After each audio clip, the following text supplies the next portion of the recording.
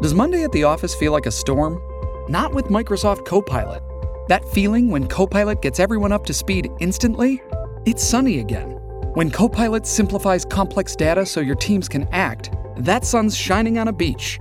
And when Copilot uncovers hidden insights, you're on that beach with your people, and you find buried treasure. That's Microsoft Copilot. Learn more at Microsoft.com/AI for all.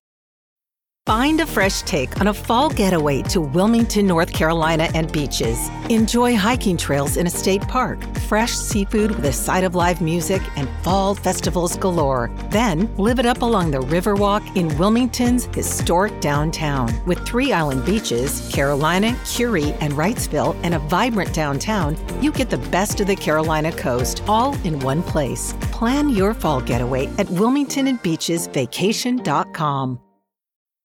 How do you make a vacation last? How do you hold on to the joy, the clarity, the calm? Easy. You go to Aruba. You'll spend your time relaxing on cool, white, sandy beaches and floating in healing blue water. You'll meet locals brimming with gratitude for an island that redefines what a paradise can be.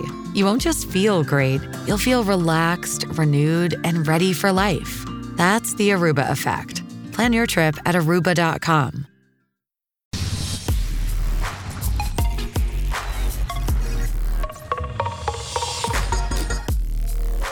You're listening to Hurrdat Sports Radio.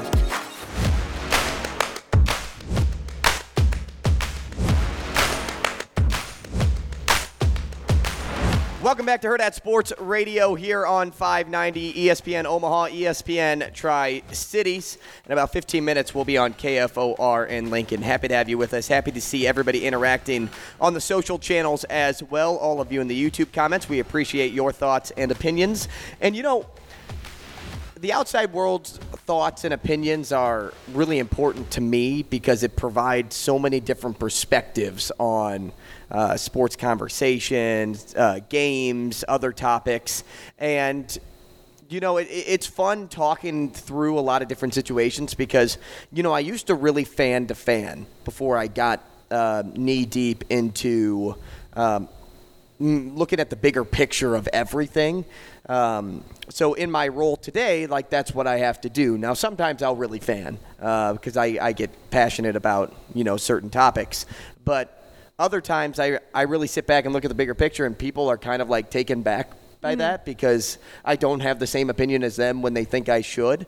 And I love that because, you know, you have some people that really fan to fan. You have some that just don't really know anything of what they're talking about but try to, you know, have an opinion on it. And then you have some like us that look at the whole picture. And it had me laughing last night because I'm thinking about all this stuff. And Anna's in a friend group, and I know the stories, so that's why I can talk about these things. She's in a friend group where she is the brain of the operation, of the sports operation. And a lot of her friends are funny because, you know, some of them try, like you guys play fantasy football and they try to be involved. And I know some are fans of teams and things like that, but there aren't many bigger picture lookers like you. And, you know, you were kind of talking about some of the things and some of the mannerisms that they have. And, you know, watching, let's just take the playoff games, for example. What sort of stories do you have of different perspectives of somebody in your friend group that provides a perspective that you're just like, you laugh at, but then you're like, oh, I could actually kind of see that, or like they really fan and they fan hard and you're like, guys, take a step back? It is funny because I, like you said, Andrew, come from a friend group of a lot of girls that don't pay attention to sports like I do, and I don't think a lot of people pay attention to sports like both of us do. Like, we're very high up in knowledge of sports, and not from a fan perspective, but rather a journalism perspective, which is different, obviously. We're fans of certain teams, but we're not using that in bias to create our opinions a lot, especially when we, talk on the radio and do whatever we're doing. So it's funny when you take yourself out of that and just talk to someone that either doesn't really know sports or maybe is a fan of a couple teams but doesn't follow it like we do. And it kind of makes me sit back and just think about how funny sports are sometimes. And they kind of just humble me in ways of like, we're all just playing a game. Like at the end of the day, these are grown men running out on the field, hitting each other in pads. Like at the end of the day, it's just a game, and it's not as serious as we take it. But I mean, man, there's so many funny stories of just people asking me questions that I'd be like, why are you guys asking that? Like that should be a known thing. But I think to some people, they just look at it and they're like, oh, like why would a team do that? Why would they call a timeout? They're like, I don't understand. But we have a deeper understanding of things. But I think some of my favorite stories probably come from our fantasy football league. So we have a 16-person league, which is ridiculous, by the way. Never do that. Yeah, after the 4th round, you're starting to pick Trey Palmer. Exactly. So we have, yeah, and it's funny because we have a lot of Husker fans in our group. I think he was picked in the 2nd or 3rd round too. Yeah. So it's like guys, he only woke up ticked off 4 times this year. Yeah, not that many touchdowns, but I think that fantasy football league puts it in perspective for me, and I don't know, just the funny things that they say really humble me. Of like, okay, this is just a game, and I can't take myself as seriously because they're like just kind of making fun of me sometimes of how passionate I am about sports, when at the end of the day it is a game. One of my favorite stories, though, happened recently, and it was the Bills versus Chiefs game, and my friend Katie was live betting, because you can do that in Arizona. Mm-hmm. That's where she lives, and she literally hit like 3 or 4 in a row, and all these guys who are probably the biggest Chiefs fan nuts are like, there's no way any of these are hitting. Like, you're just picking random things, turnover, whatever. So it was the Bills, it was 4th down and 5, I think, and they did a fake punt. Mm-hmm. And Katie picked turnover, and all the guys were like, oh, it's going to be a punt, and Katie, you're wrong. And then, what do you know? DeMar Hamlin tries to convert the 4th down, doesn't make it. It's a turnover on downs. Katie looks like a genius who barely pays attention to sports, but it doesn't matter, because I think it just like humbles you in the fact that like nobody really knows anything at the end of the day. Like, I think we all need to be humbled as sports media people, and my friends do that to me every day. So it's funny that you say that.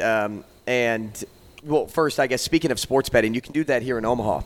Oh, yeah. Do that in Lincoln. Mm-hmm. Using just not on your phone, right? Yeah, correct. You have to go to Warhorse Casino.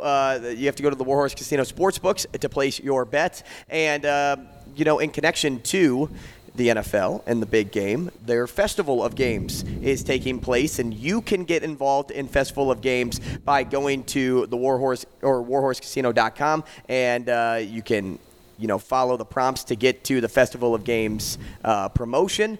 And when those props come out, you can pick the 25, you can win prizes, and you have to make sure to validate those slips that you create, though. So every $50 in sports betting gets you an extra chance at the Festival of Games promotion. But everybody does get one if you go to the casino and also validate that. And you do that by going to the Warhorse Casino Sportsbook in Lincoln.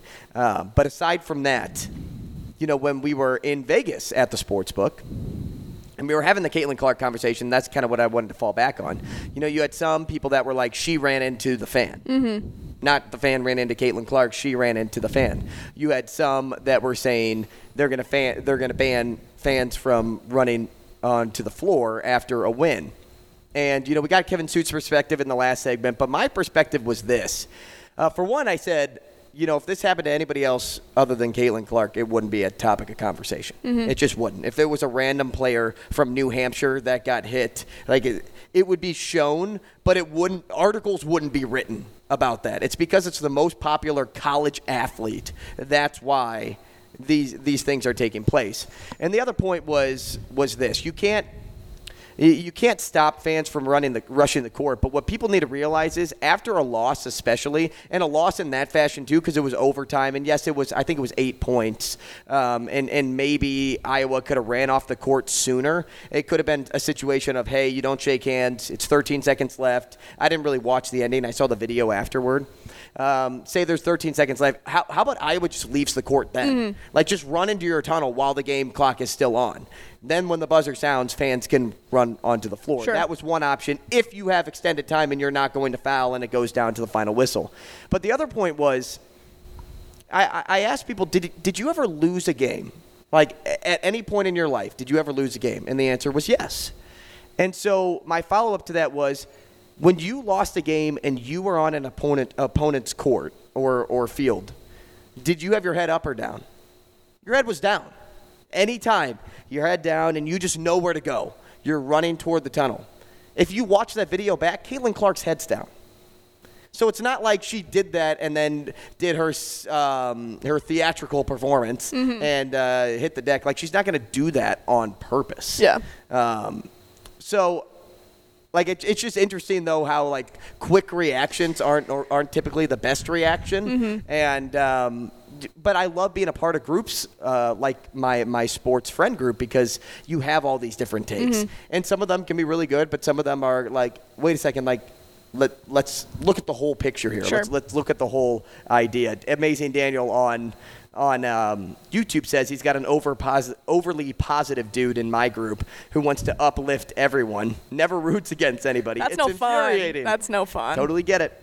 Totally get it. Hey, by the way, how does that person not know that she hit somebody and saw the person fall on the court and not come back and try and help them, or not know that you hit the most popular player in the whole entire United States, and then you just run to the middle of the floor? Right. Well, the best response I have to that, or the best answer I could probably give you there, is she knows she did something wrong, but she wants to elude versus care.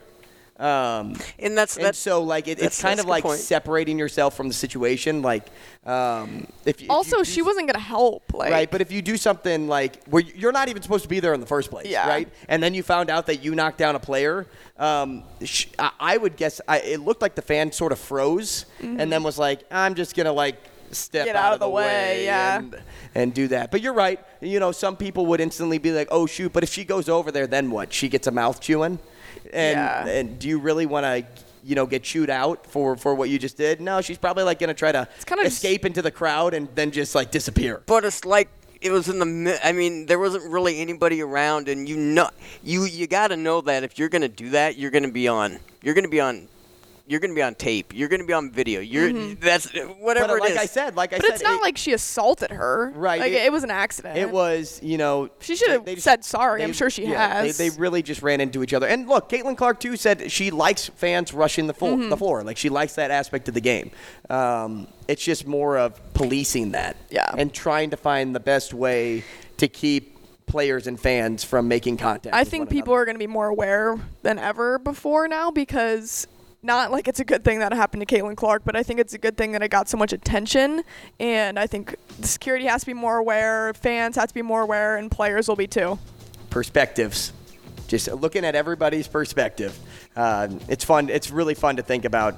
We talked a lot about the Justin Fields, Caleb Williams potential draft or trade the pick a lot over the weekend too. And hearing everybody's take, I'm just like, That's the best part about sports. Everybody's opinion. And nobody's right.